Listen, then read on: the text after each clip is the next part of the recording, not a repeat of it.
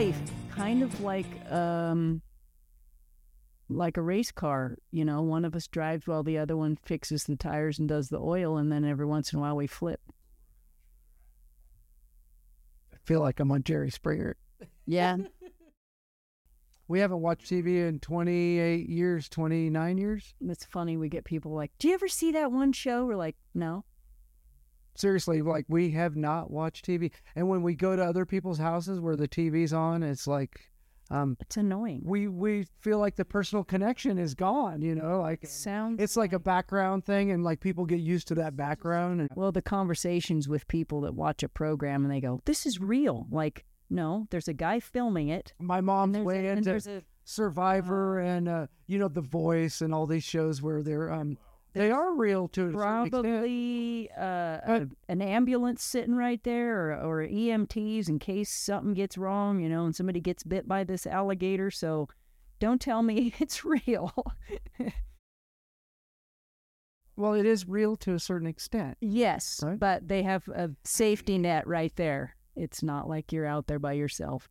Most of the time that people do the out there by themselves thing, there's no way to film it because your battery's probably dead. And yeah. A lot of people don't know that. They don't know that this tower was built in 1933 by the CCCs. There were no roads here, Dylan. They had to hike. They didn't helicopter in these beams that they built this. They milled them on site, you know.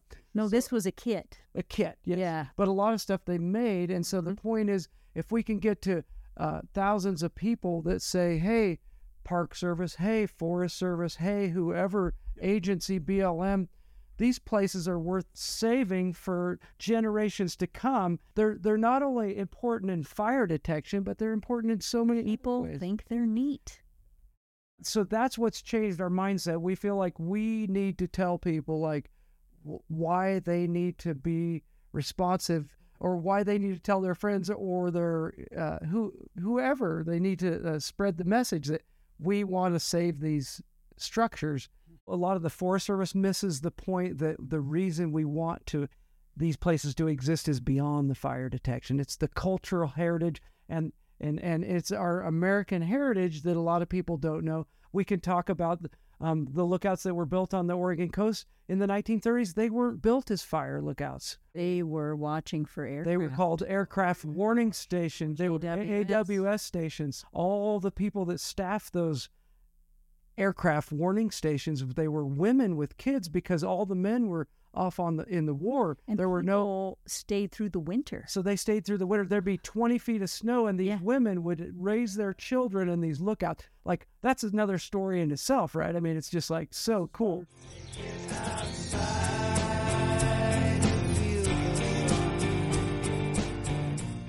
We're here today with Joey and Shannon Hodgeson. Thank you guys for joining us today. We're here at Round Mountain Lookout. You can kind of see around us and see how beautiful this place is. Did I say that right? Yes. Round Mountain? Yes. Awesome. Thank you guys for being here. Appreciate it. Yeah. Good to meet you, man. Thanks. Yeah, thanks for having me up the here. The best part is that we met a year ago briefly, and we stayed in touch, and this is awesome. We have.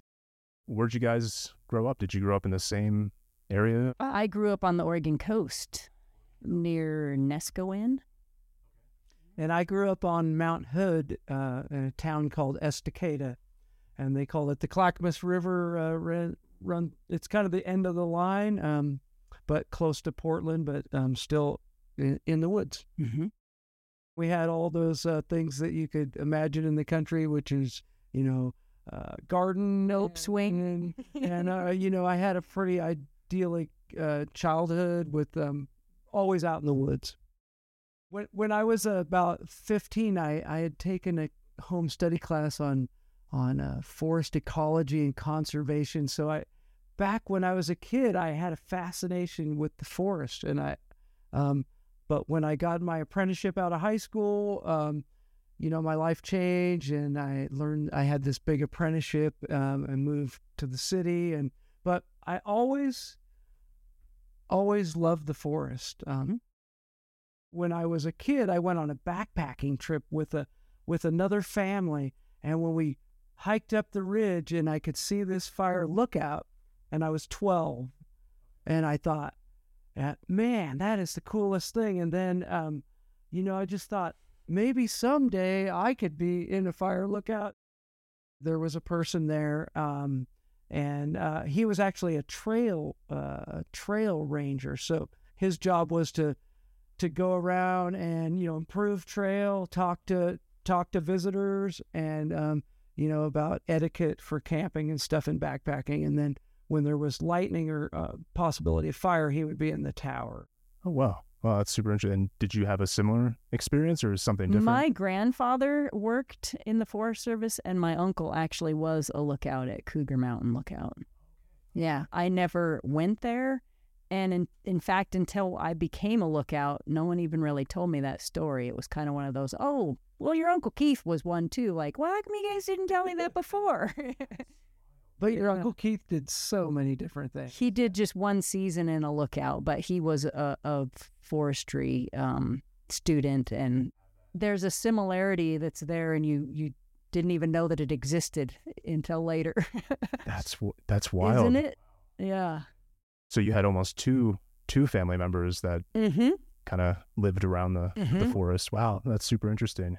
The only reason I ask, just a lot of people, if they're bankers or if they're artists or if they're, forest workers, they tend to have like some kind of, tie to a person that helped introduce them. Or inspired to do something that they may have done. Or it's just like these stepping stones that lead you, and you think if you had gone the other way, your life would be totally different. But, they kind of are linked somehow. And if it wasn't for that family that took me on that backpacking trip, I'd have never seen a lookout, and I wouldn't be sitting here today, So like these experiences and choices that you make in life, really, they direct you on the path that you end up going on. And, and we, as a married couple, we've done some adventures. We've thought about choices, and like we've made, the reason we're here today is because we've made specific choices that were decisions that we all have to make in life. And like, where do you want to be?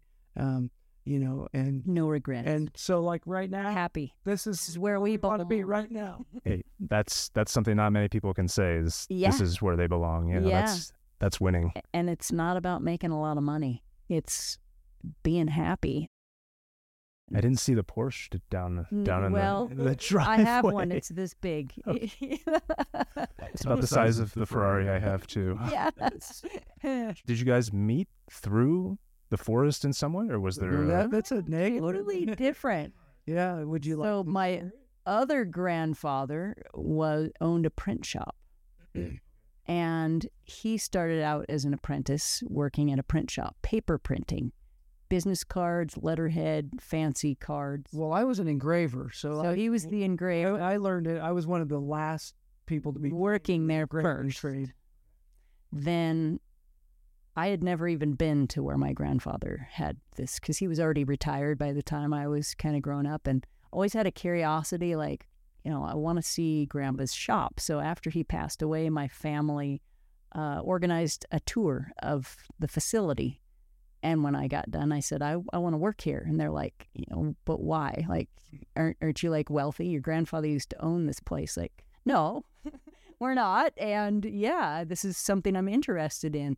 So he was already working there, and I started working there. But there's a great story behind that, because you could have bet me $1,000 that there's no way I'm going to marry that goof that's over in the engraving shop. No way. He's wild. The funny part is that we had assigned parking. We had assigned parking spaces, and guess who had the park? And not only, and I had this Volkswagen Beetle, right? And I had the 74 Super Beetle, and I had a 72. She had the 72. Anyways, the first time I ever laid eyes on her, I pulled up in the morning to go to work, and I pulled into my assigned spot, and here comes the new girl. And she's got a Volkswagen too. We both look at each other, and I think at that moment, I'm going to marry that girl. Like, I know that she's the one. Like, it was instantaneous. And then it took him 3 years to even get me to go out.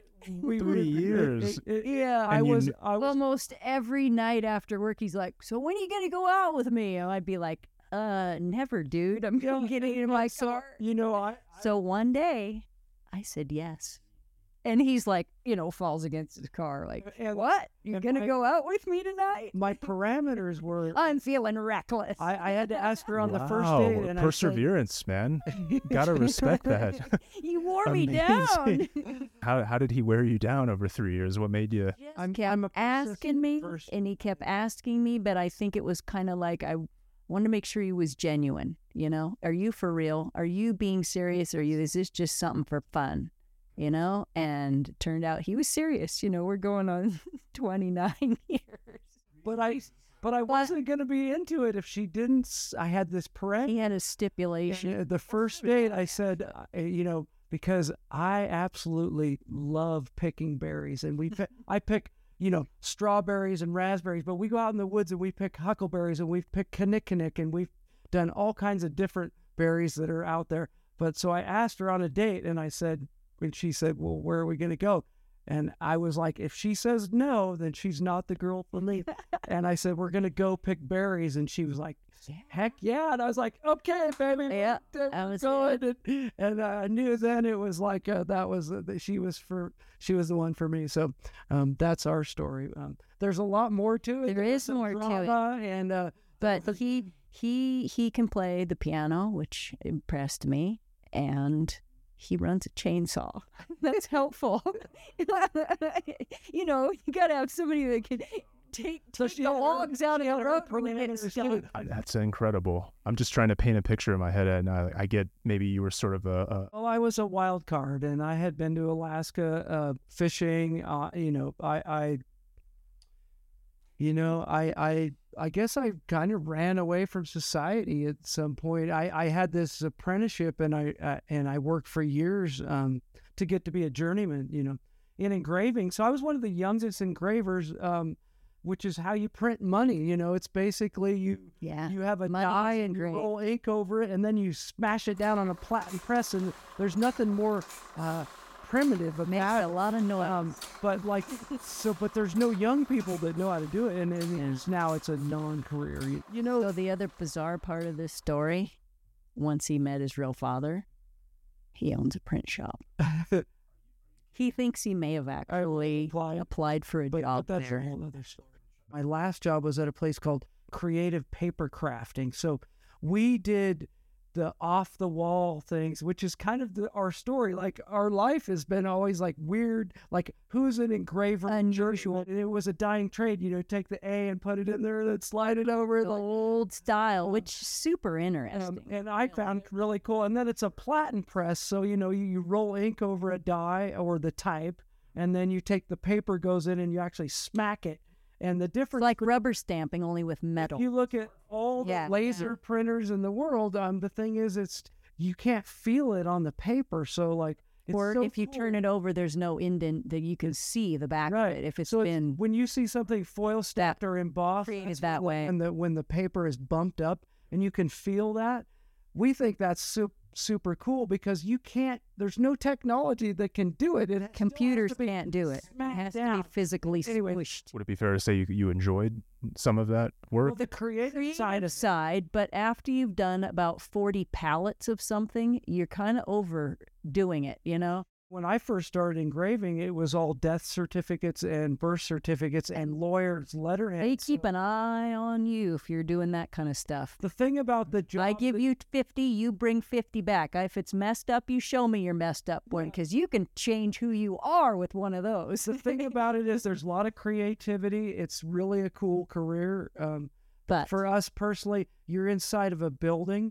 So there's a commute to wherever you're at, and loud. A lot of times there's no windows and earplugs, and we're dealing with chemicals, paper dust, paper dust. We love deadlines, but with the printing industry, it pushed you to the limit. Week after week with the same hurry, do this, and then sometimes you would get it done, and then you'd come in Monday morning and that box is still sitting there. You're like, what you could have done was hid that from me. And you work Saturday. Said I had to have it done, and it's still sitting there. And if you do like terrible 500 envelopes or something that are really cool, you're really proud of what you did. But when it comes to be 50,000 envelopes, it's a chore. So you have to open the flap so you get towards it runs without. And they'd have these ladies Then you have that were to like shut 'em. speed machines. Oh, I'm pretty good at flapping them shut. And, Yeah. and and like jogging big paper, it's a technique, and then flipping through and finding mistakes. I think we both have goofed up thumbs from that because you've got to squeeze and jog it all together, and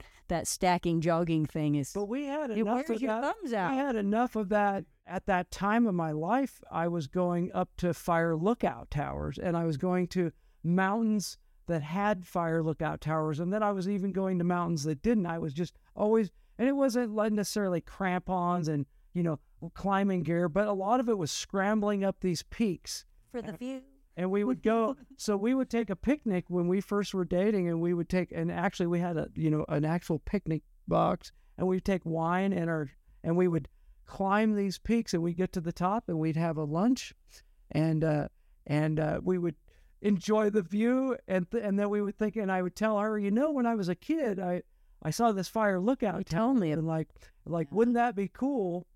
And all the while trying to convince me. Now we were like, but we're doing pretty good with our printing thing, but how good is the printing thing? And then we had a near-death experience. But we had rented a fire lookout before that, Picket Butte, back when they started renting them in the 80s, and we stayed there over the weekend. And I remember thinking, I wonder what it's like to be to work here all summer. to spend a whole. I had those thoughts, like. I was looking at the maps and things, and, just that whole, wonder what it's like. Here I am. It's definitely not for everybody. Yeah, there's a lot of reasons why people wouldn't want to do this. Mm-hmm. There's an outhouse. Outhouse is one of the things you're like, oh, that's gross. Like, well, can you take a shower every day? Well, no, not every day. Shower bag. But, there's wind, there's bees, there's reasons why you don't shower on particular days. Shower every day. But, the sun shower, it's you have to haul all your water by hand. And what else? You're signed up for the whole summer. You have no time off. We miss things. People invite us to dinner all the time in the summer. No, we can't make it to dinner. One of us can. There's weddings or, the job is. Yeah. The job's not for everybody, and it pays.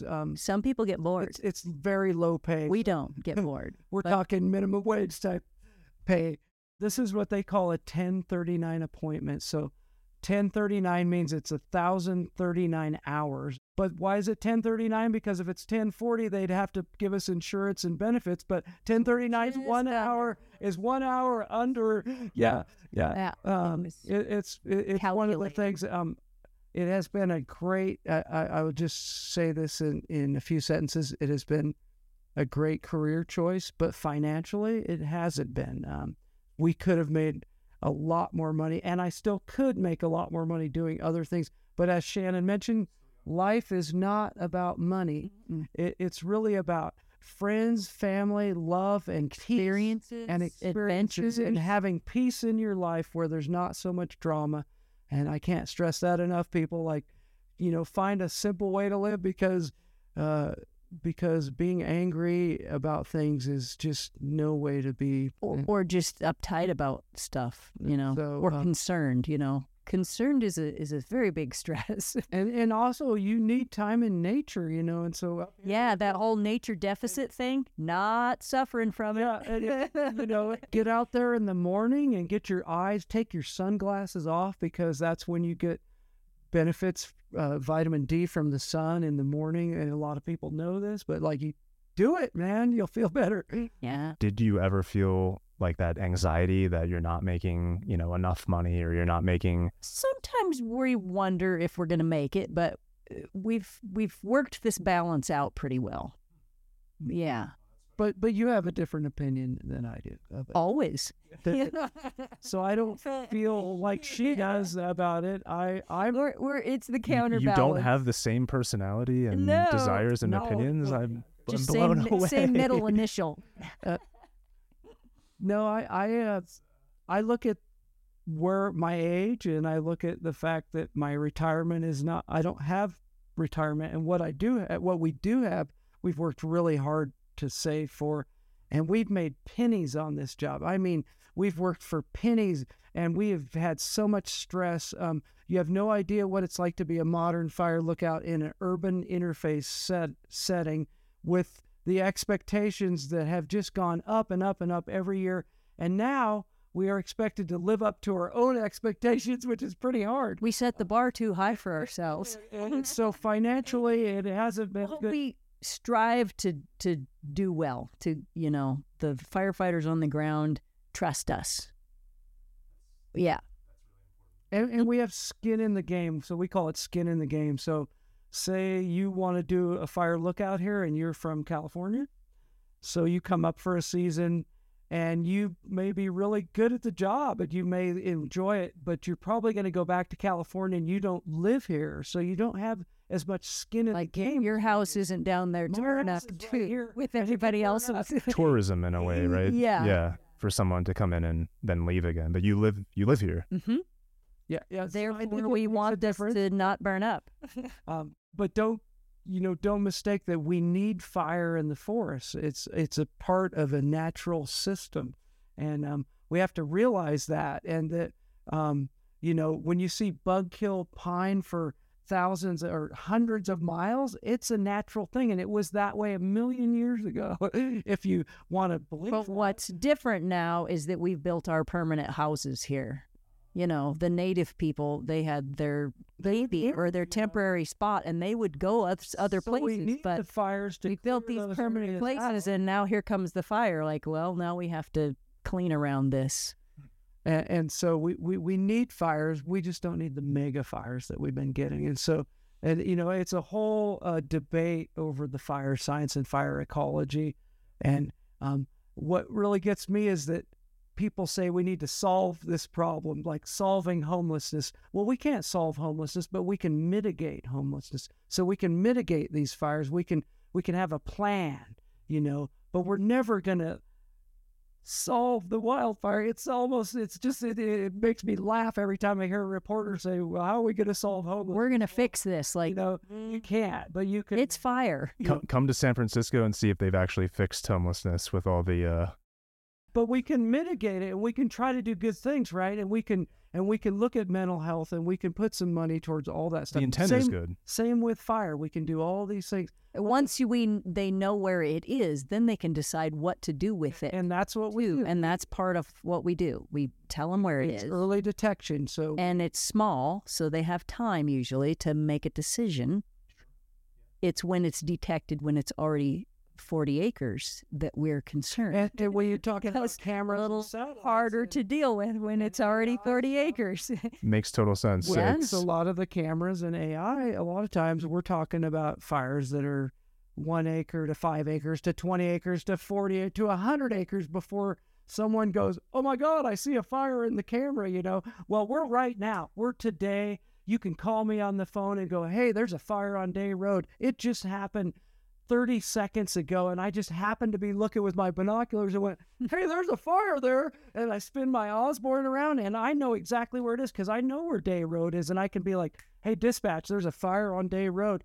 And there's no camera that can touch that, And so, but we can work with technology and use it. But why should we eliminate the human factor? There should be both. Why? Not only are we faster and mostly better than the technology, but there's the cultural heritage of these places, and especially here at Round Mountain. This is a 90-year-old facility. It's going to be 90 years old. Yeah. And how cool is that? Next month. And people can come here and celebrate, the fact that we didn't let this place rot away. We didn't burn it up. It's still an active fire station. How cool is that? Are there other things that fire watchers do besides just look out for fires? Is there any, Absolutely. Yes. We talk to the public that shows up. Hikers. We listen to the Forest Service radio, and we help with almost like professional eavesdropper. Like certain times someone will call and no one else gets through, or but they'll be out. They'll be a risk tech out in the wilderness, and they're conversation. What they're saying is real scratchy. Well, we've been listening to that scratchy radio for so long, and all these people's voices, and we know who it is. We know who it is, and probably what they're saying. We can decipher that scratchy radio, and sometimes we have said, "Dispatch, that's Johnson, and she's on a trail and needs help." Okay. You know, we can decipher it because we've been listening to it so long. It's like a language. We know exactly where that person is. We know she's from on the description. She's on the find it on the map on Three Sisters Wilderness. We look at the map and we know where that person is, and so we actually keep track of people when they're out there. It's not part of our job, but that's what we do. Part of just to be helpful for the picture. And not only that, we have weather stations here. We have what we call basic fire weather observations, which is the same thing that a firefighter will do once they get a fire. You have a sling psychrometer, and we take basic fire weather observations every half an hour. There's also hard weather stations. They call it a RAWS, a remote automated weather station. Yeah. Yeah. And so the weather looks like a jungle gym. How important is it, Shannon, to know the weather? Super important. Knowing the temperature, the humidity, and the wind, speed, and direction is way important for firefighters. There's certain measurements. Firefighter safety is another thing. You know, the storms that come through, we let them know when it's near them. We let them know when we're seeing lightning and rain or wind being kicked up. And then they can retreat to their vehicles for safety if need be, or even totally leave the area if need be. Another thing that we do is when we have cumulus buildup and there's going to be thunderstorms, we can watch these clouds build up, and there's nothing more primal. There's nothing more primal. Watching it just go. And you know, everybody's seen it in their life. They've seen those beautiful clouds. And when they're not defined, it's probably not going to happen. When you see that cauliflower appearance, it looks like sharp cauliflower, and then it goes vertical and it has a dark bottom. You know, and there's a little vertigo, which is a little bit of moisture hanging down. Yeah, we've all seen it. And then all of a sudden, you get the lightning. Well, we can watch it build up, and we know which way those storms are tracking, so we can tell our dispatch, "Hey, dispatch, the storm," you know, or we can tell them this has light precip or moderate precip, so they can. The ground crews can adjust their positions, or if there is a fire, because they can get wind bursts, you know, from these thunderstorms. Even if they don't produce lightning, they push wind in front of them. They have a front in front of them, and so if there's a fire, it can cause fire whirls. And so a camera can't tell you. It's for their safety. There's no satellite that can tell you that. Only there is radar that we even watch on our iPads about the lightning and where the clouds are. But while they're building, before they get to a certain size, they don't show up. So we can tell our dispatch or the firefighters, this is where they're starting to build. You're not going to see it on your screen yet because they're not big enough, but we know where they're building. And, you know, say we've got a whole row of them over here and nothing over there, we can say, well, they look like they're building up on the crest. So that's where we need to kind of move crew or focus, because that's probably where it's going to happen. And then later, once they get bigger, then they show up on the iPad. So we're kind of like, you know, we're the ahead of time watching for them. And you have other senses too. You can smell and hear things, and absolutely you feel things. There's some other things that we do as lookouts. So you do a lot of public outreach, because that's how Joey and I met. You and I met in the forest, and you brought me to the fire tower. I didn't know anything about fire, so you know, you kind of showed me how the tower works and how forest fires start, and here we are doing a podcast because of that interaction. So I thought that was pretty interesting. And early in our career, we were not opposed to public contact, but we were afraid that the more that people knew about these places, the more that they would come up and vandalize or possibly do some harm to them. And you know what? It was a valid concern, but you know what? People are mostly good. And so I like to think that in terms of a positive aspect. And so as the years went by, I've changed my mindset, and I think you have too. Yeah. And we realized that not necessarily exploiting a place. Like, you don't want to go to Yellowstone and go, this particular trail is so awesome on YouTube. Everybody go here. Woohoo! And then you have millions of people on that trail. That is much. So we've changed our mindset in the fact that the public, actually what I want personally is that I would like to think, and I don't have children, but I would like to think 50 years from now, or even when you look at 100 years from now, that there'll still be a person and people will still be coming up showing their kids how awesome the forest is and how all this wildlife and how we're all interconnected on the earth and how it really matters to save our heritage, not only as Americans, but as humans, to save what is here and not just think that, exploit it for, commercial value. Like, let's not put banners on the side of buildings. You don't want to go into a national park and see a bus that's advertising Pepsi. This is perhaps my viewpoint, but what I would like to see is 100 years from now, when you go to Crater Lake, you have the same experience that I had as a kid, and you see those squirrels, and you have a guy, what we call a pickle uniform, which is the Forest Service uniform. Suit, yeah. That guy knows about Crater Lake. Pickle He's suit. going to tell you about Crater Lake, and the kids are going to be awed, and everybody's a learning experience, and it's a positive thing. Yeah. And I'd like to think that Preserve it for everybody. that's what, and so I think that what you're doing is that you're going to share that word in a positive way, and the best thing we can do in life, in my opinion, is positively influence a person in a way that it also positively influences the world, because there's so much negativity. But really, folks, it's a wonderful world, that we need to realize that, and you can, by limiting your time on TV and internet and movies and all that stuff, it creates your mindset that can be negative or biased. So I'm just going to go and cut there. But for people that are watching this on the video and they see this in the background, I guess, how would you describe your work as? Do you want them to come out and experience this, or I guess what would be an ideal outcome for someone that's just seeing this for the first time? And Even just hiking to the top of any mountain.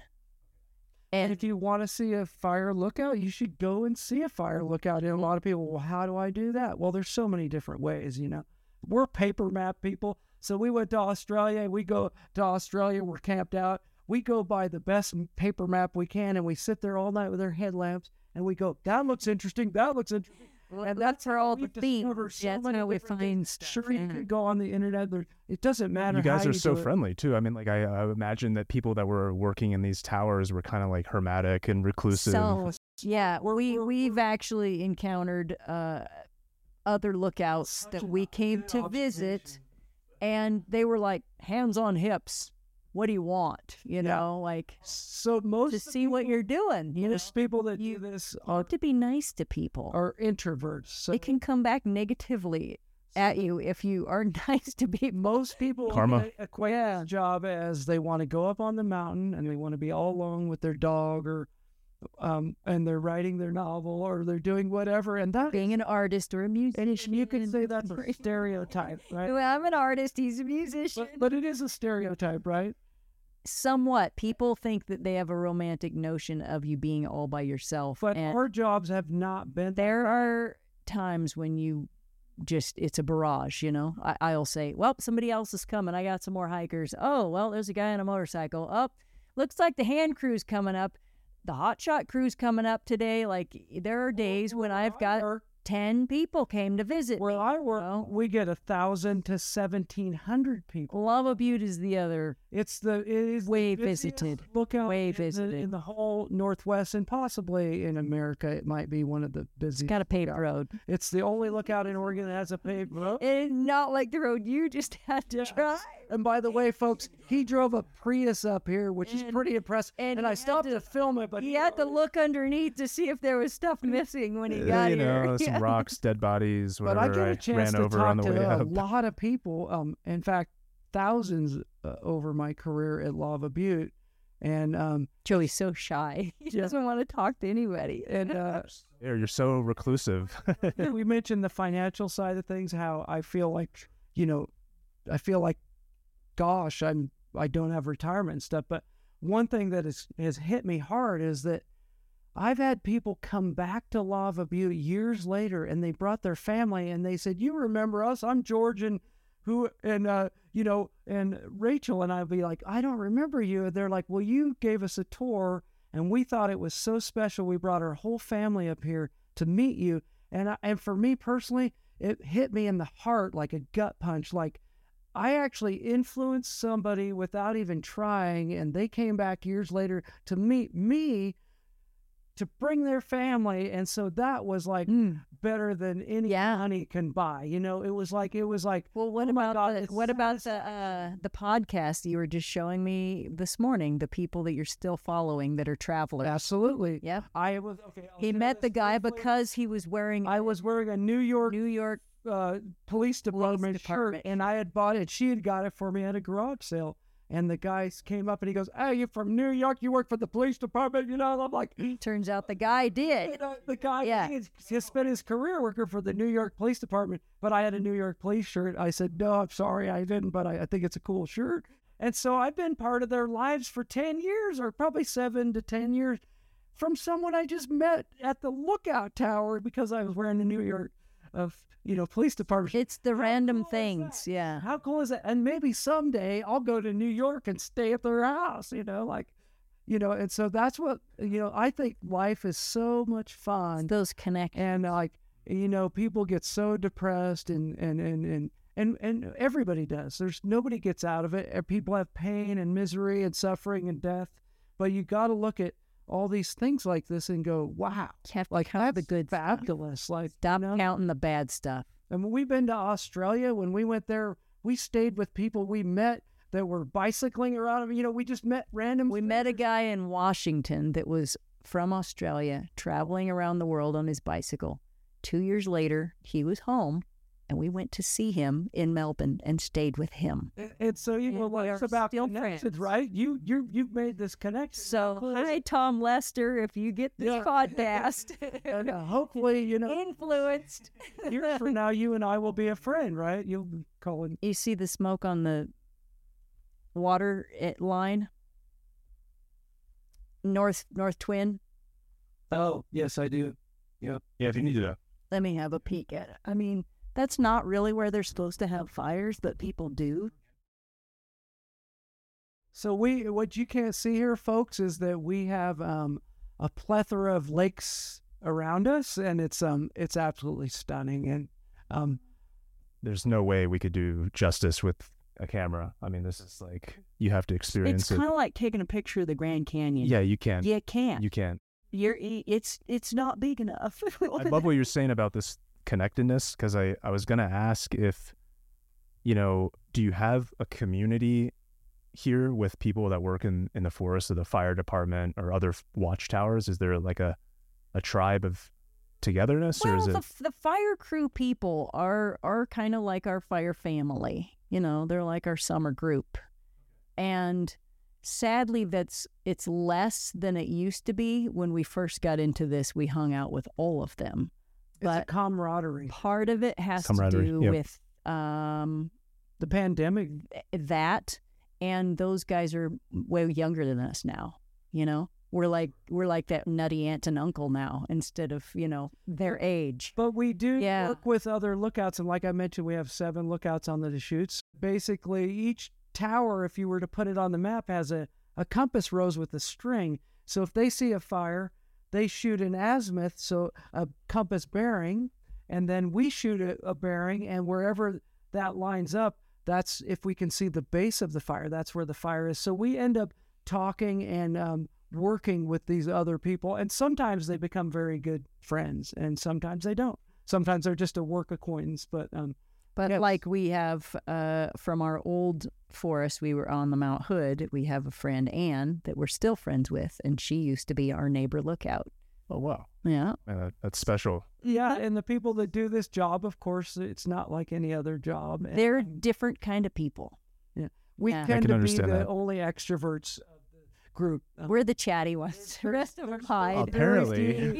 Very few that will be extroverts, and in fact, most of them would have turned you down for this. Completely. We had the for New sure, York right. Times wanted to interview us, and I turned them down. And I would rather have you do the interview, just so you know. you that's very meaningful. You Thank you, evidently man. made an impression on him. I appreciate that. The point is to get the word out that these places exist. There's still humans doing the job. And regardless of what you may heard about AI or cameras, drones, and satellite images, we're still way faster. One of the things that we like to... Quite a bit more informative as well. Yeah, more informative. Yeah, I don't know if a camera could do a podcast about the importance of forestry and fire watch. And Yeah. One of our goals as lookouts is we like to beat 911. So we have a... If you could be faster than the guy that's standing there with the phone, and we've really had good. it many times. So that's our goal, beat 911. And when the aircraft come over, we have aircraft that do fly at recon missions. Mm-hmm. And we oftentimes It's like get the fire we before try they to do. get it. And they try to get the fire before we do, and it's like this. It's kind of a game, but it's a race. A bit, yeah. because they're always going to have aircraft spotting fires, but they're not always going to have us. So we have to be like, okay, we're going to beat that plane. We see it like if they They have to say over the radio where they are all the time, so we kind of know if they're like, oh, we're heading past Elk Lake. All right, I better really scan and make sure I've got. and oftentimes there's fires that they can see we can't before see. he gets here. What's the advantage of a fire tower versus an airplane? So when We don't move. yep. We can stay there all night and watch it. They So got to when go the- back and when the feel stuff. storms come, they can't fly through thunderstorm. It's too violent. Too much right? wind and thunder. They have to go back to the station. We can and sit go. right through the thunderstorm. So almost exclusively when there's thunderstorms, the aircraft have to leave, but we're here. So we get to see, not only is it so primal, when you see lightning strike a tree and burst into flame, and then that flame drops onto the ground and the wind hits it, and it goes up into the Pretty clouds, impressive. and the tops of the trees are just moving. You're just like, 30 miles an hour, and you see flame. we kind of have that moment of, It is somebody should call that fire in. Wait a minute, that's me. It is absolutely a thing that is incredible, and the planes a lot of times won't see that because they're going back to the airport. So you work together. in a way. Yeah, a lot of time. Or if there's something that we have them go look at our blind spots. Okay. All that area behind Lookout Mountain, I Yep. can't see it. Do you have any way to meet the people in the air and the people on the ground? Is there any kind of, gathering that people have There once in a might have while? No, but we can talk on our special channel called Air to Ground. Yeah. Okay. Yeah, nobody else hears but us. You ever ask them how their day's going, or is it mostly Yeah, it's very business as Well, usual? At least Okay. I am. Yeah, she's business. I'm not. Well, we have there's events So what throughout do the you have year. for lunch? Yeah, right. There are events that are exclusively for wildland firefighters, and we play in a band together. And so our band actually played a lot of these the Wildland Firefighter Foundation. Yeah. We played these events, and a lot of times there would be pilots there, and we would get Get to meet some of those folks. we get to That's meet nice. those folks, and the Wildland Firefighter Foundation, they're nationwide, and it's a pretty big organization.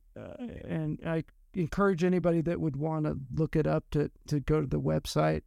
But basically what they do is if there's a fallen firefighter on the job that may have had an injury or death, they provide support for the families, Financial support financial support, and other things too. for things that aren't covered And so you met by their employer. Yep, and we call it a fire family. So we're a fire family, and You're part of that too? yeah, we're part of it. Absolutely.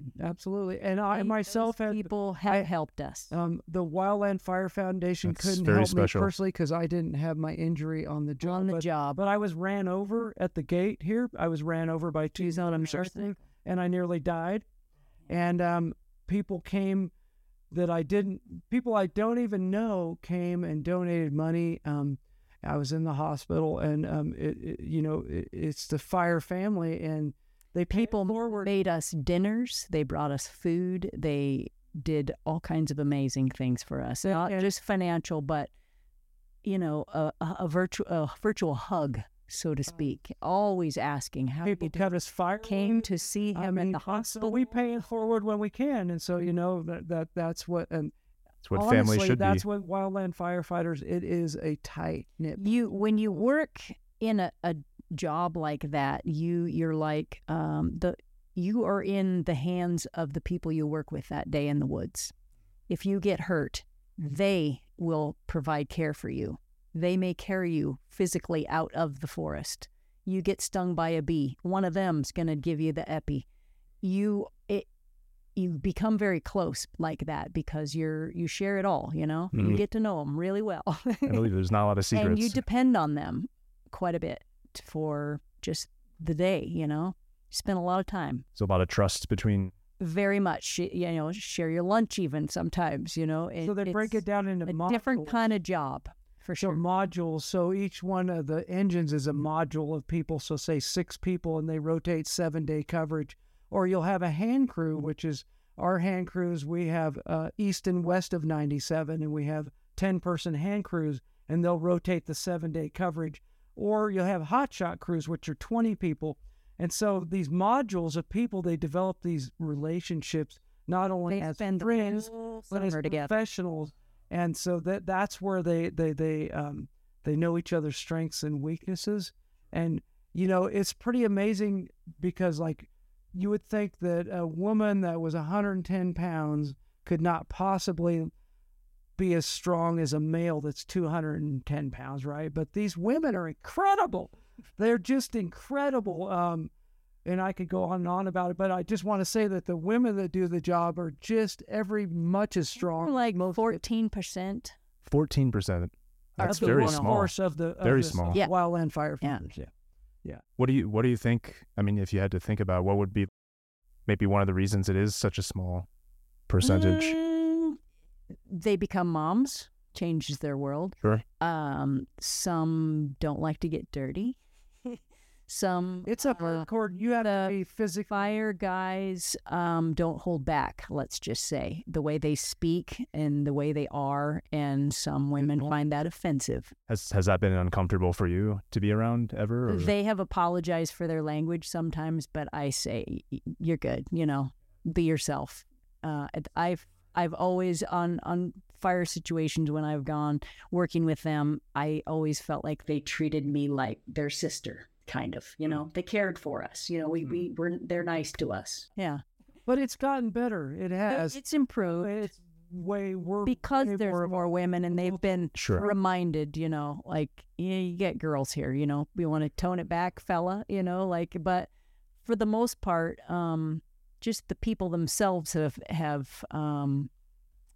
changed over the years. The people who are firefighters maybe are different than the typical logger type from the 50s, say. It's an Oregon As an territory. example. Yeah. We have I could see more that. diversity than we Yeah. used to have, and that is one thing in our field. But it's not that they feel like they have to be better. They probably want to be. The Forest Service has changed over the course of 5 or 10 years to be A more. lot of them are pretty darn respectful of the girls more who are even out there diverse and trying more to do it, politically you know? correct, Like, and they'll it's say, been- my it's wife been a would never good be out thing. here, you know?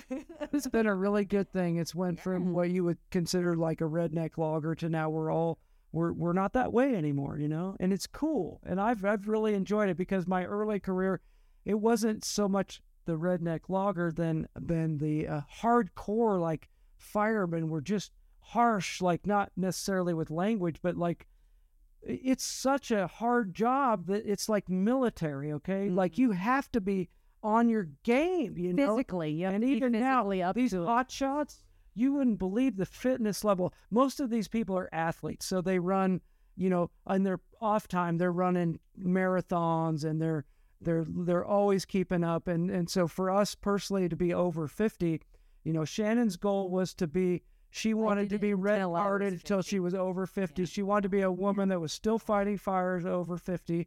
And you have to keep yourself in shape. It's intense. I liked that aspect. I liked that it required me to be healthy and in shape. I wanted to have a reason to do that. And I'm pretty darn proud when I did it at 50 years old, still, the pack test, and worked on a fire crew. But and even we now, both we're not red carded. We are in the only best did shape. it, We're in good shape. We could still do it. We could still do it, but we choose to be in the lookout and save our hiking but- for the But yeah, that's the thing. the, We have to be backpacking season. physically fit to do it. Yeah. Sure. You kind of mentioned how, I guess not reclusive, but hermetic this could be for some people. How do you manage your happiness and your sense of connectedness with this job that involves you to be away for so long? For 9 seasons, we were in Side Butte, which is on the Mount Hood, on the southern end of Mount Hood near Mount Jefferson Wilderness, and we were remote. Like it was 4 hours to town, and but even at that, we would party with the fire crew. So like we always commuted, even after hours. Happened to have a picture of it, right? Yeah, hold it up. Yeah. So we've always, even though we were remote, we were always social. Hanging out with the fire crew, we would go down after hours, and some of those gone people that extra mile, don't you feel? We've always are still our friends. We still hang out with some of those people that we met way back then. So you can be a hermit and still not be, if you want to. In the early years, in our off season, we were working at ski resorts. We actually worked at Mount Bachelor, and the kind of people that worked there also were travelers or outdoorsy type. We call We met a lot of people that are still our friends. The way we became fire lookouts was in a blizzard in 1996, and that was the. But we had gone to rent one for the weekend, and we had heard the weather report. Oh, it's gonna snow 3.5 feet. Like, how awesome is that gonna be? Well, there could be a downside. so we had gone up to this lookout tower, and we had a great weekend, and it snowed 3.5 feet, and we had to go back to our jobs. Being as dedicated as we are, we felt like And I had to go back to work. I had gone to the library and I got this book, and it was called How to Take 6 Months Off. That was the name of the book. We're gonna have to look that one up now. Before Tim Ferriss's 4-hour work week. Yeah. And so I read that, and I'm like, there's people that only work 6 months of the year. They work 6 months, they save their money, and they travel or do whatever the other 6 months. And I thought, that's brilliant. Like, why would you work longer than you have to, right?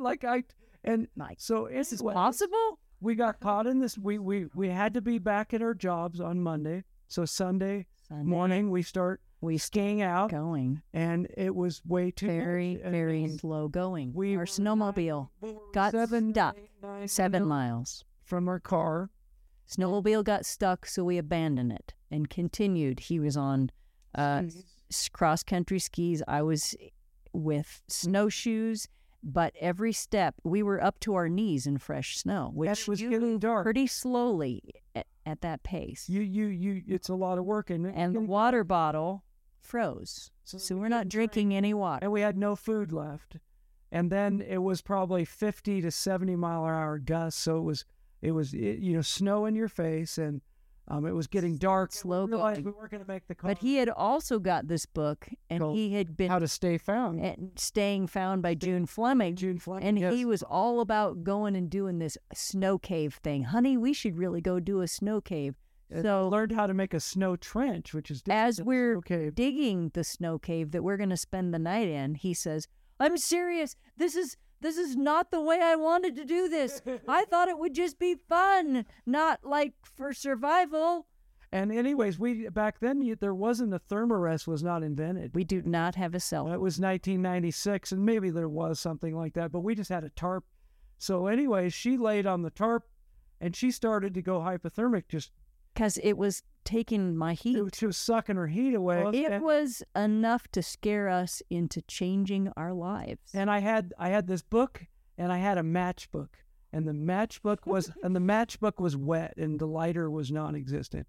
And I felt like I had to get a fire going, or we weren't going to survive the night. And I tried match after match after match, and I was down to the last. And I'd taken my sleeping bag, and I'd put it down on the snow, so I got a dry surface. And I tried to get all the branches that had snow on them, and I tried to make I was going to make a fire, and I literally was down to the last match. Tore the book up. I tore the book up, How to Take 6 Months Off, and I lit the last match, and it it went, and then I was like, and it barely lit, and the wind's blowing on it, and I'm like, holy crap, holy shit. It was, and I get those moments where you're thinking, this really isn't happening.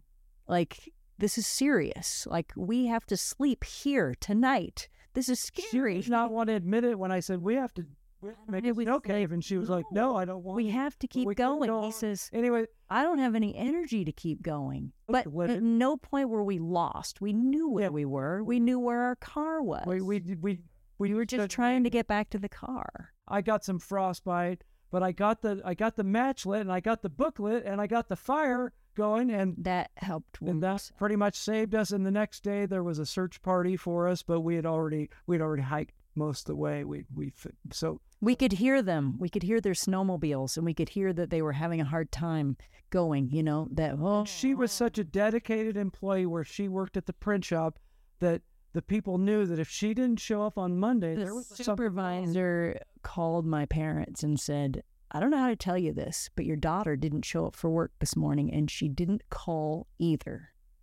We know that this is serious, She would never do that. That's not her personality. We were laying in the snow cave, and when I got the fire, my mom, if I even brought it up to her now, she'd probably burst crying like, yeah, I remember the phone call.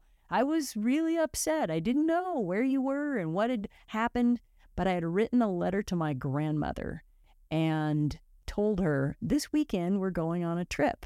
So they raced up to my grandma's house and asked, did Shannon wrote you a letter? What did she say in it? And it said where we were going. So my parents called the ranger station. His parents called the ranger station. And they kept saying, this is where our kids are. Can somebody go look for them? And we did. So we got the fire going, and we were obviously okay after that. And we decided, her and I, we were newlyweds. We had just been married 2 years. And we had been in this printing industry. And I said, you know what? If we survive this, let's quit our jobs and go do the fire lookout. And we're ready to. Well, actually, we wanted to be lighthouse keepers. That was it. Yeah. And we did all the research. But anyways, we said, if we survive this, we're going to quit our jobs. And it wasn't 2 weeks later after that, we quit our careers. We both had apprenticeships. We were journeymen. Okay. So we were, I was a supervisor of a union print shop, and she became a supervisor. And we gave it all up to make nothing. Our first 2 years. Because we wanted experiences. We wanted to do something different that would be an adventure, be fun. Be something. And nutty as it is, we were at a fire lookout when we made this decision in our lives. And then don't be a fire lookout. Then we went to do it for the summer, and the owner of the print shop was kind of like, if this is about money, Shannon, I'll pay you more money. I said, you don't understand. I want to go do something different. It isn't you paying me more money. I don't want to be in this building with no windows anymore. I got to get out of here, like caged person. Was there a build-up to that point, or was it just sort of a monotone sort of average feeling every day? There was a build-up because every weekend we were going out in the woods. We were going somewhere and doing stuff in the woods. Get to a point where you wanted to be in the woods. You feel like, this is where we should be, not there. Huh. And how can we work out there, I guess, is kind of the thought behind it. But I thought it was kind of funny that his wife was pretty wealthy lady, and she was jealous of me. And I thought, she says, I would love. She could go anywhere in the world to be houses all. I would love to be out in the woods for the summer, just painting and reading books. And I'm thinking, this woman could have anything, and she's jealous of me. And I'm thinking, so do it. What's your deal? It's attainable, There's more than one space like this. And what we would say to your viewers right now, if there's someone out there that wants to be a fire lookout, if you watch this and you're like, oh my God, that looks like exactly what I want to do, then there's nothing stopping you from doing it. Check it out. Find out about it. And, do your homework and figure out what the district, a lot of people want to do this job, and they ask me, like, well, how do you get a job like this? Well, it's pretty simple, but there's one thing that the advice that I would give them is find out where you want to be. So if you're from Washington State and you want to be in Washington State, then go to Washington State and figure out if they still have humans doing this, and work the system backwards, find out where you want to be, and then try to go visit some of them. What's there, what's available. People, they look at these jobs as we call them their grade scale. It's GS level government, and they want to make the most amount of money they can. So they're like, I want to be a GS5 lookout, and the Deschutes is the only place that pays GS5 wages. Well, the thing about working here is it's a lot of urban interface. It's not for beginners. Fast-paced, intense. You're not going to be up there writing your novel. You're going to have human contact that may not be always a positive experience. There are days that I don't pick up my paintbrush. I didn't have time.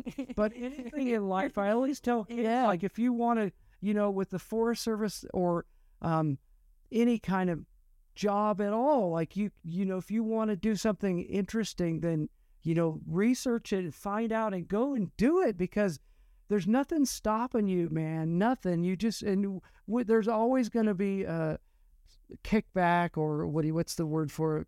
There's always going to be somebody telling you, Yep. you can't Roadblocks, do that, or you need a degree or whatever. Somebody trying to tell you otherwise. You got to be persistent and just. And none of it's forever. Go try it for one summer. What the heck? Not just people that we talk to that come visit, that some of them have been a lookout back in the 1950s. When they tell their story about them being a lookout back in the 50s, I did it for one summer, they'll say, and they have a sparkle in their eye like it is the most. And not only do they have a sparkle in their eye, but they tell you that on a certain day in July, they remember sitting having a peanut butter sandwich on that day, looking out the window with a squirrel on their lap, and they remember that was the time of their life. It was the most fun. They may even partly have dementia, but they remember this one day of their life in a lookout tower, and we say, well, why did you not go back? They're like, but the same reason people don't drive Volkswagen buses. I needed something more reliable. I needed to make more money. I got married. My wife wasn't interested in going out there with me. We had kids. We moved to the city. There's always these things. But the fact that we've talked to many people who have done this a long time ago, they all have that same sparkle. And they can remember a certain remembrance that you could a certain fire they spotted, or a certain thing that they remember. Yes. There's all these weird existential questions to ask, but most people are afraid to go over that hurdle. Like they know they don't like where they're at. They're bored. There's something that's not meaningful, but the money's there, and then there's stability. And yes, and as far as like being able to make it, like I was frightened when we quit our jobs and walked away. I had semi-panic attacks saying, I said, are we making the right choice? And somehow in life, things have always worked out okay. And you just have to believe that it's going to be okay. You learn to live with less. And in a way, it's almost like taking heavy stuff out of your backpack. You end up happier without all those things. If your backpack's too heavy, you can't get where you want to go. Yeah. Did you start to notice when you got in this lifestyle that things were getting better from the internal world? Yes. Physically, for sure. Yeah. I felt my body was going downhill. I did not exercise. I was pale from being inside all the time. I didn't eat well. I drank a lot of coffee. I lived on potato chips and famous Amos cookies from the vending machine. And I'm making salads up here. I'm running the steps. I'm in the sun. Picking mushrooms and eating, we're eating natural foods and plant-based stuff. And some of the experiences that I've had here, interactions with wild things, have been the neatest things that have ever happened to me in my whole life. I walked out on this deck one day with a flowered shirt, and a hummingbird came and hovered and looked at my shirt and looked at me and looked at my shirt and looked at me, and then went, and I was like, whoa, You can't buy that. We had a It bear just out here happened to me. for what, 3 weeks. We had a bear. He was a little scrappy guy, and he'd come up and he'd drink out of the water tub that we got down here. Every day he'd come and he'd drink about 2 gallons of water. He just I have a picture of him up there too. You could take a picture later. and it was so cool because What does a bear do all day? He just hangs out and he eats roots. He sits, just looks at stuff. He never came up on our deck. He never bothered us. there was a teacher when in my early, I was like 3rd or 4th grade, and she used to she'd smack kids with a ruler. But of course, my name's Joey, so of course I got it all the time because Because you're because I'm a little overactive and stand on desks. I remember once she slapped me on the wrist. She slapped me with that ruler, and she said, "Joey, stop staring out the window. You're never going to get a job doing that." And Here I am doing the job. What are some? Because I guess when you pursue an unconventional path, and you go against these social norms, like what are some misconceptions that maybe some people in your life or around you have had of you and your lifestyle? Good question. Some people think that we've got it made and that We don't have any problems, or we don't struggle with the same things that other people. A lot of people are envious, or they're jealous of the fact that we only work 6 months of the year. But guess what? I bust my ass in the time that we do work, it's almost year. We've got other things. if you add up the hours. We work at ski resorts, and her and I, we work our asses off. Even those 6 months. Many hours. So I usually say that the Forest Service owns us in the summer.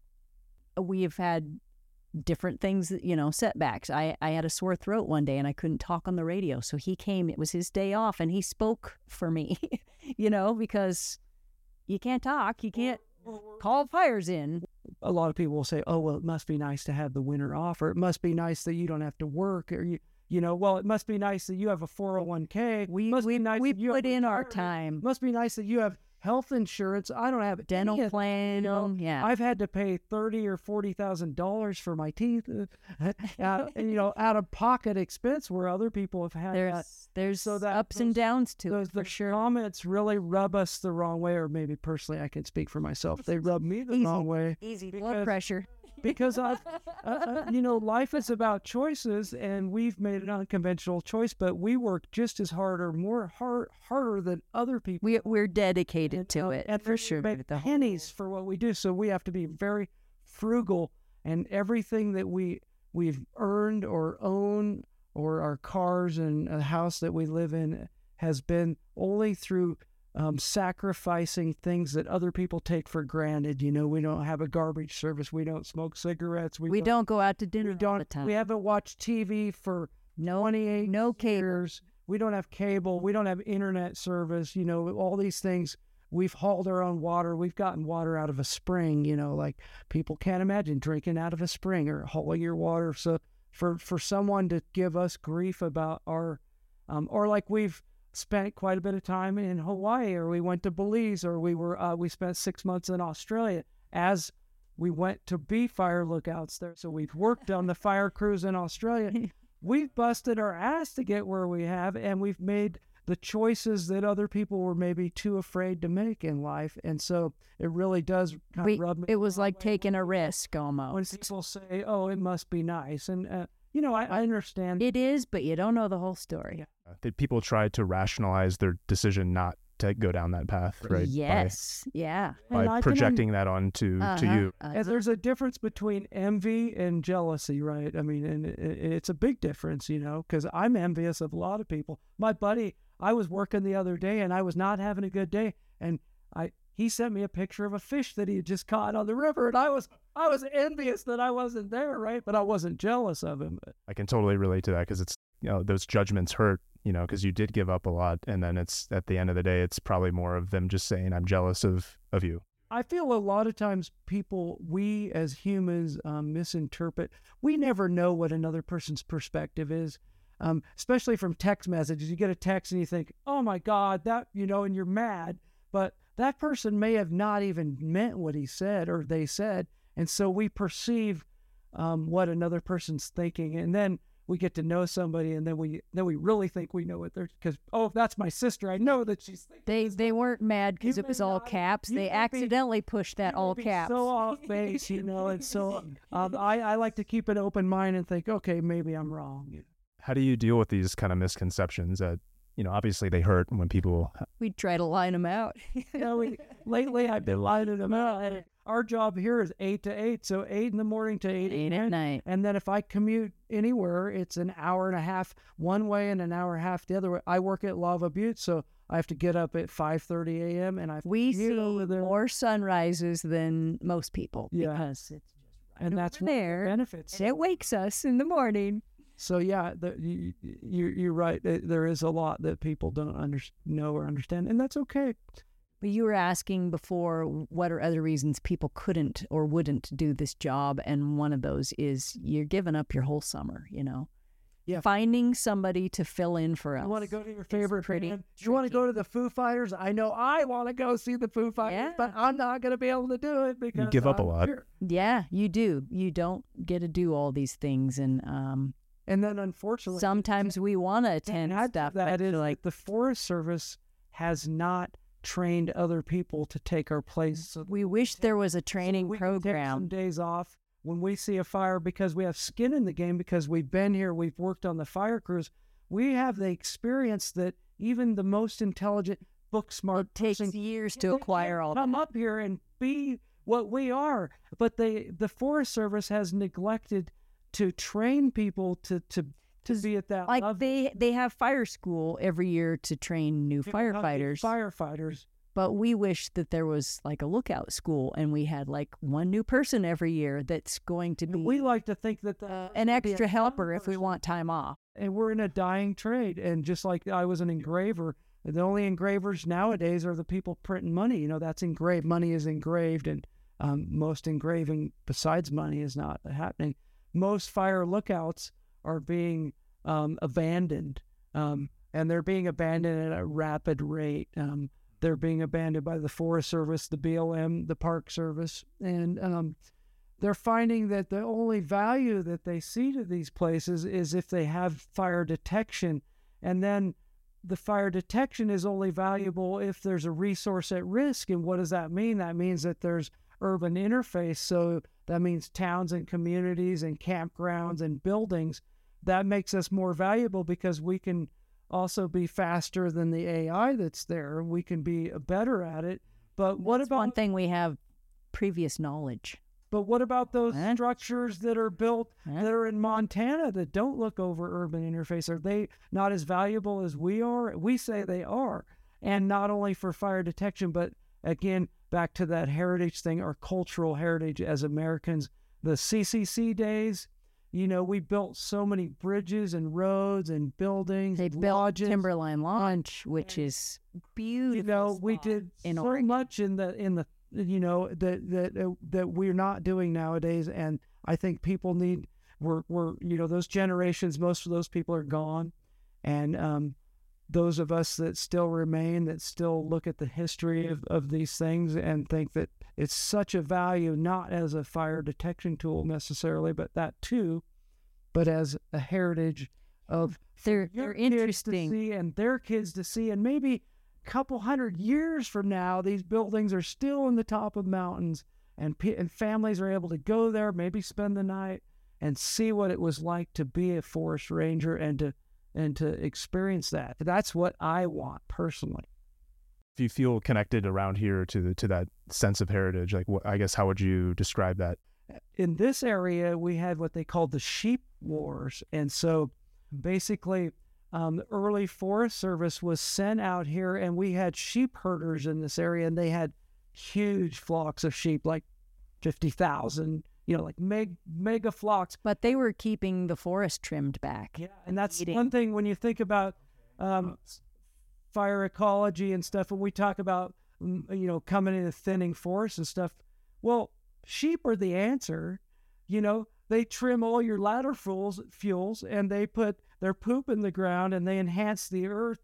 But they've got small feet, so they're not tearing stuff up. And so the answer, and their carbon sink, it's really the way of the future, I think, is going to be sheep in the forest. But in the history of the Forest Service, these early foresters had to come out here. There were no roads, and they had to tell these sheep herders, they had to say, guess what, buddy? You've been grazing your sheep for 10 years. Now you're going to pay taxes on it. And these sheep herders wanted to kill these foresters. So one of the early foresters was a guy named Cy Bingham, and he there's trees around here that are still carved with his name from 1905. You can go and find these trees with his initials in there. Well, he was hunted down by these sheep herders because he had to tell them, you're going to have to start paying taxes, but the U.S. government, and they didn't like it, you know. It was a lot of resistance. And, you know, now when you think about sheep, I think it's the answer to our climate change, and it's one of the answers to how we can mitigate these mega fires. I mean, yeah, you talk about eco-friendly activity. It seems pretty eco-friendly to me. You're impacting the land with these machines, right? You're going in and you're clearing, you're taking trees down and stuff, which is, you have to do some of that. But like, imagine 50,000 sheep, they can clear an area. They're not like goats. Now, goats are a little more... goats might actually eat some of the tree bark. The other stuff that you don't want to, but sheep will eat what we call ladder fuels. So you have the duff layer, and that is pine needles. And so if you get a fire in the duff, it's just small flames, 6-inch flames. But once we have ladder fuels, and those are bushes that are like, say, 1 foot to 10 feet tall, like manzanita and ceanothus and these brush. And then when the fire gets into the duff layer, then it can get into the ladder fuels, and the ladder fuels allow it to get into the crowns of the trees. So when you have a crown fire, if there's any wind involved, the wind, if it's 10-mile-an-hour wind, that means that fire can move at 10 miles an hour across the crowns of the trees, the tops of the trees. But if you had a 50-mile-an-hour wind, which is common in a thunderstorm, a fire can move, and from being in California that it can be roof to roof to roof to roof. Yep.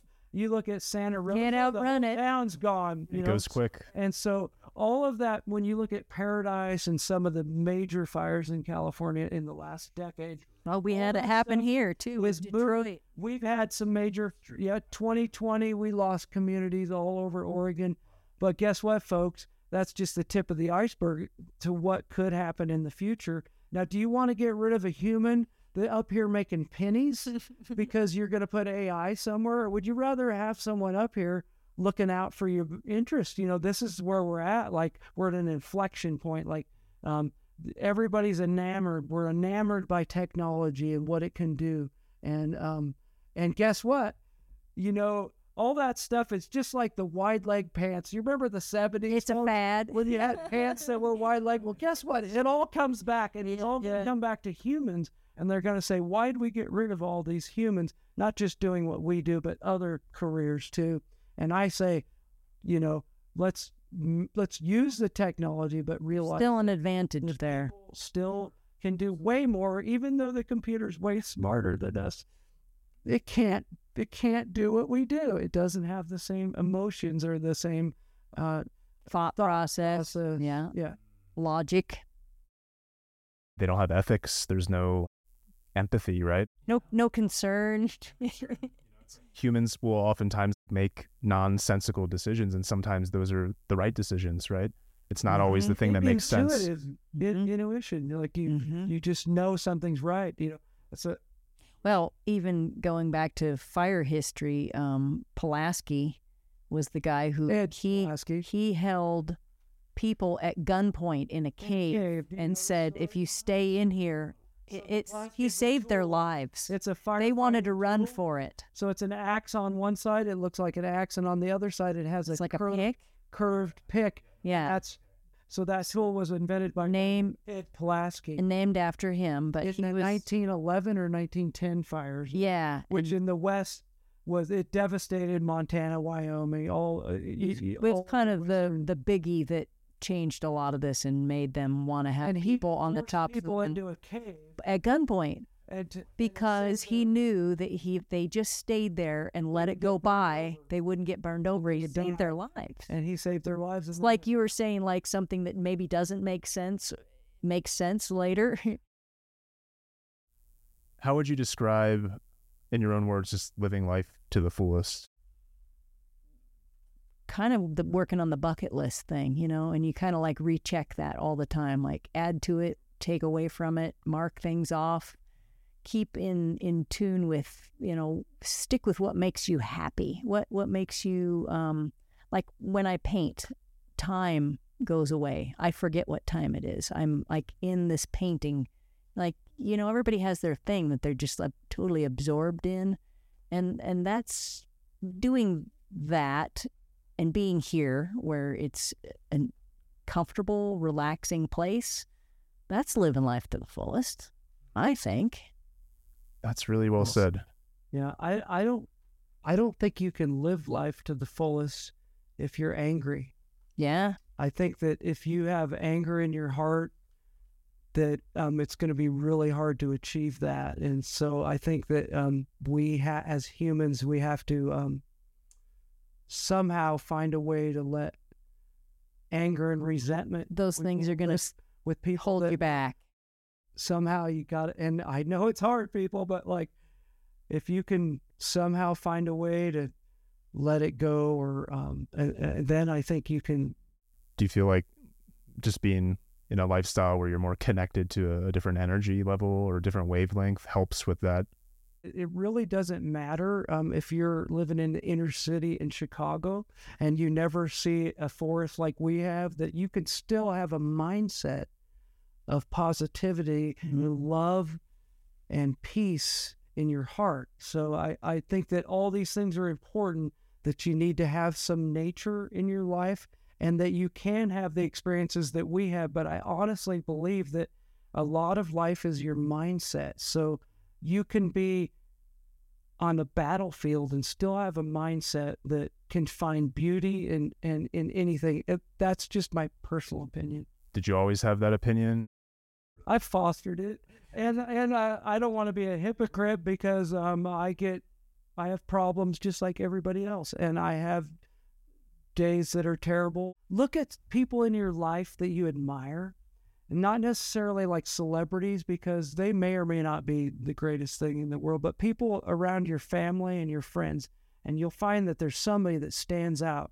And look at that person and look at what they do and emulate that.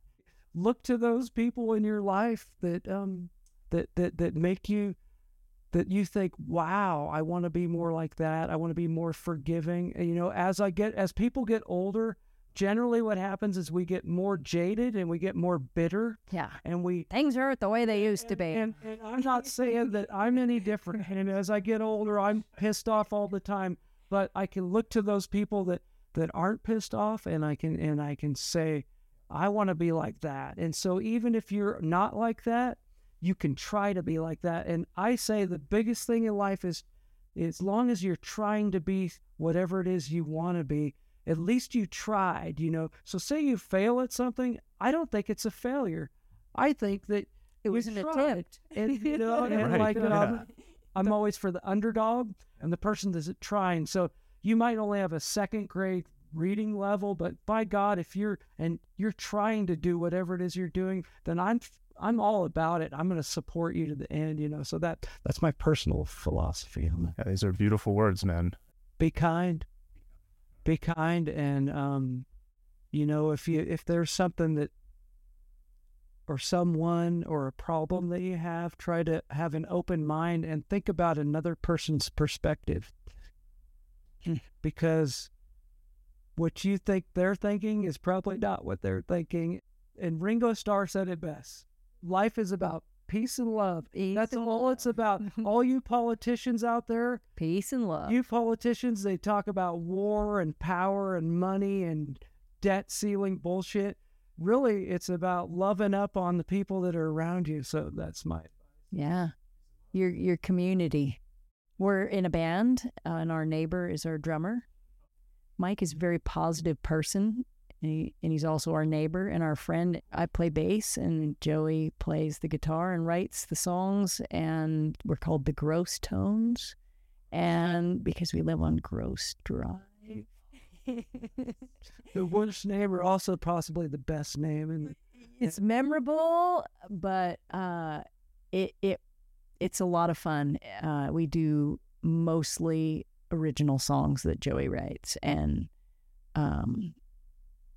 I am kind of new to the music thing. I didn't always play, but I've been playing since probably 13 years now.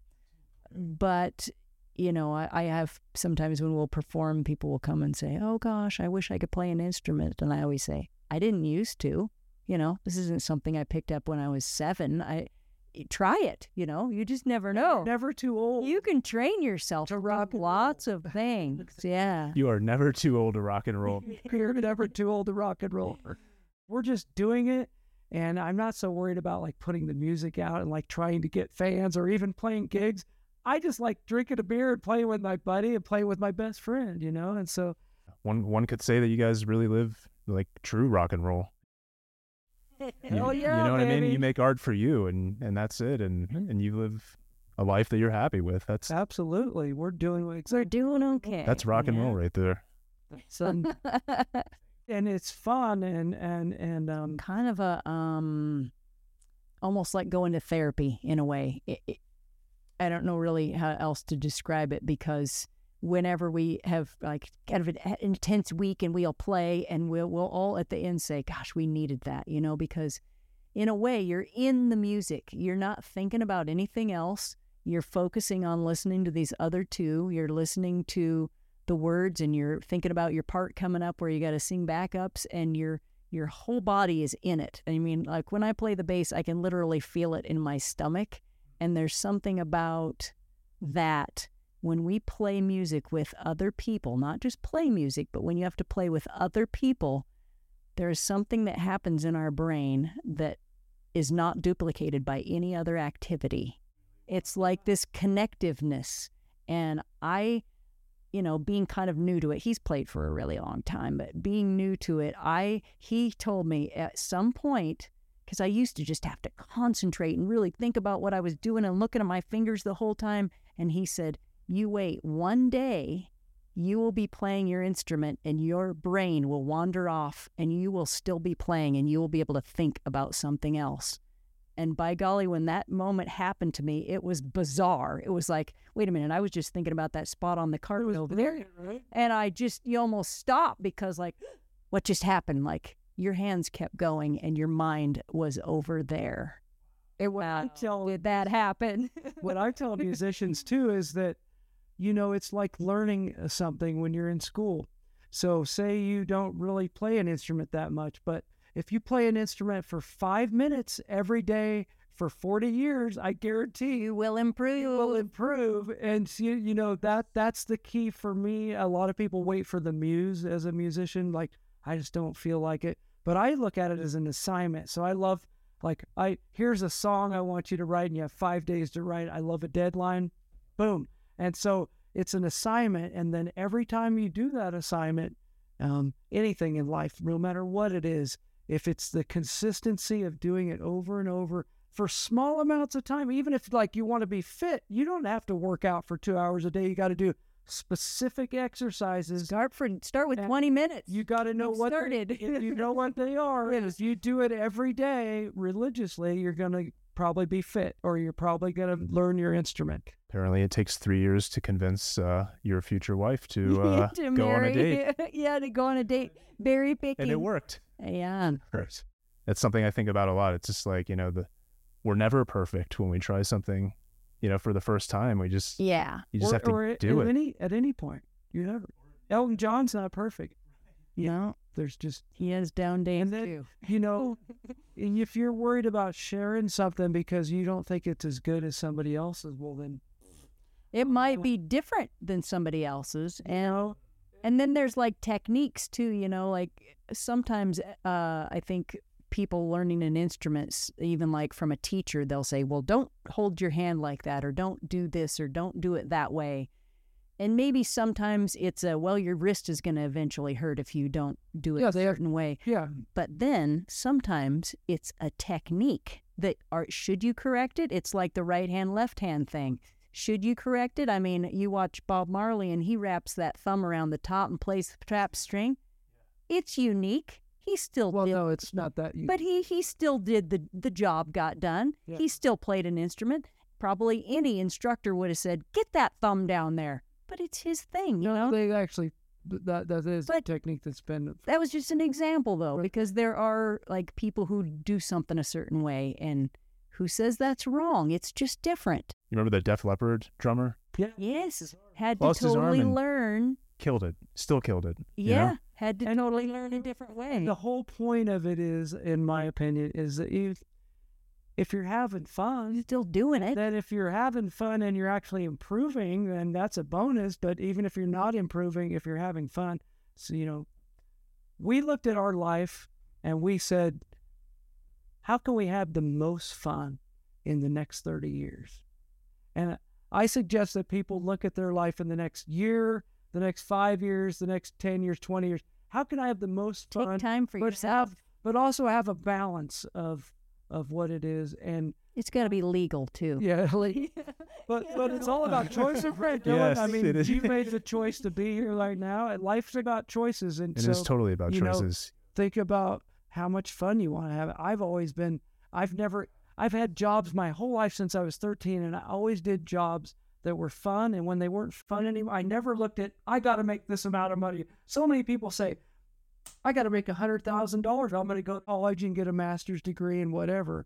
Well, I looked at the world and said, what's the most fun I can have doing a job? And who cares about how much money? If I have the most fun being a gas pump attendant, then be a gas pump attendant. If you can live on those wages, then do it. Like, who needs to, do what is the funnest thing you can, that you can make a balance in life and still make it work, So, It's not about making more money. It's about learning how to spend less.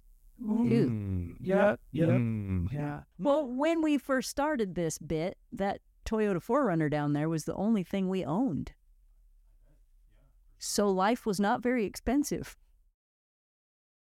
How would you describe your relationship with frugality, if you want to call it that, or resourcefulness, or minimalism, or... We definitely were more frugal in earlier times. We have run into some resistance with other people thinking that, gosh, just spend the money. My stepfather used to say, Joe, we don't have to spend. You have to think about the future. We make money in the summer, and we can't just go spend it all the first week of winter, because we got to make it all the way through. Yeah, you have to think about what you're purchasing, and is it important to us, and what's going to be fun. And everybody has to make that choice. Yeah. But you can, we're budget people, so you can look at your monthly income, and you can look at a budget and, decide on what's important in your life, and make those choices and save up for something special. A lot of kids maybe now feel like you can't afford. I had to work and save up to buy my first car at 16, and everything I got, I had to work for and save up. It was never just purchase this thing on credit card or whatever, So we've always worked hard. And even the car that we bought, I was like, when we first bought it, it wasn't brand new. It had some miles on it, but I was nervous about that. I said, can we afford this? He says, yeah, we've already been through this. We've looked at the numbers. We both have jobs. We have enough to and I was all freaked out about. I was more worried about buying that car than I was the house that we bought. But by then I'd made some payments and knew what life was about. But frugality, though, from a perspective that my stepfather was always going to die. He had chronic condition, illness, and so he was on the opposite side of things, where he was like, just spend it like you're going to die, because he was. And so what I learned is you could spend your whole life being frugal, and then die before you get to enjoy any of it. So again, there's a balance there. You have to be, some of us have to be frugal, but yet don't forget that your window of life, it closes as we get older. Don't be afraid to spend some of it. I can guarantee you this, whatever I have saved when I'm an old man, I'm spending all of it. We've gone to Tasmania, we're going on a cruise, we're going to, we're going to live life, of course, if we have anything left, we'll give it to our relatives, but because we don't have kids, there probably won't be anything left. That is such a healthy perspective, because I don't know how it happened. We've got this societal rhetoric of like, you know, success being equivocated to money and income. Mm-hmm. And it's like, yeah, well, that could be success, but it doesn't mean success, right? I mean, success is different for all of us, right? Right. It is. It is whatever you think it is. Yeah. We have toxic masculinity. I feel like this is toxic success. They're caught up in it.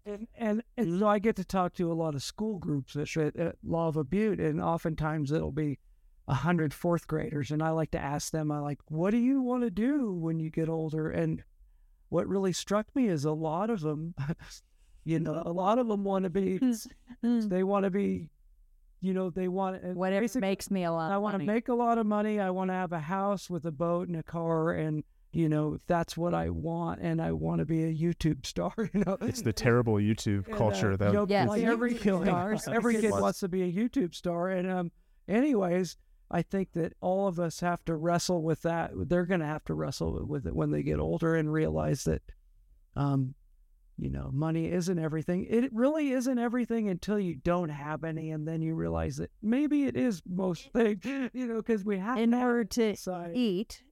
You know. But isn't it funny that money's just a made-up thing? It's a piece of It's a made-up thing we all agreed had value. This has value. And what? Just it's wacky when you consider it. I had a guy came up here one time. He had hiked up and he was a millionaire, and he had made a series of companies.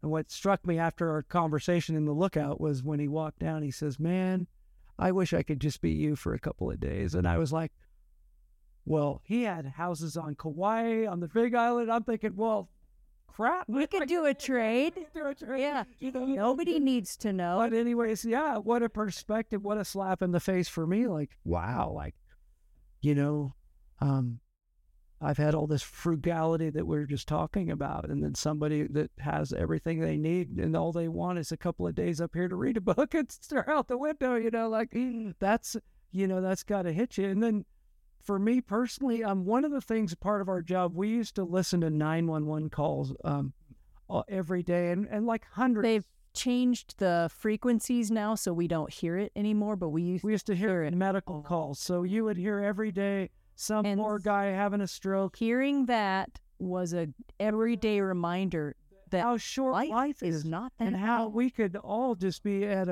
any point. One of us could have a stroke.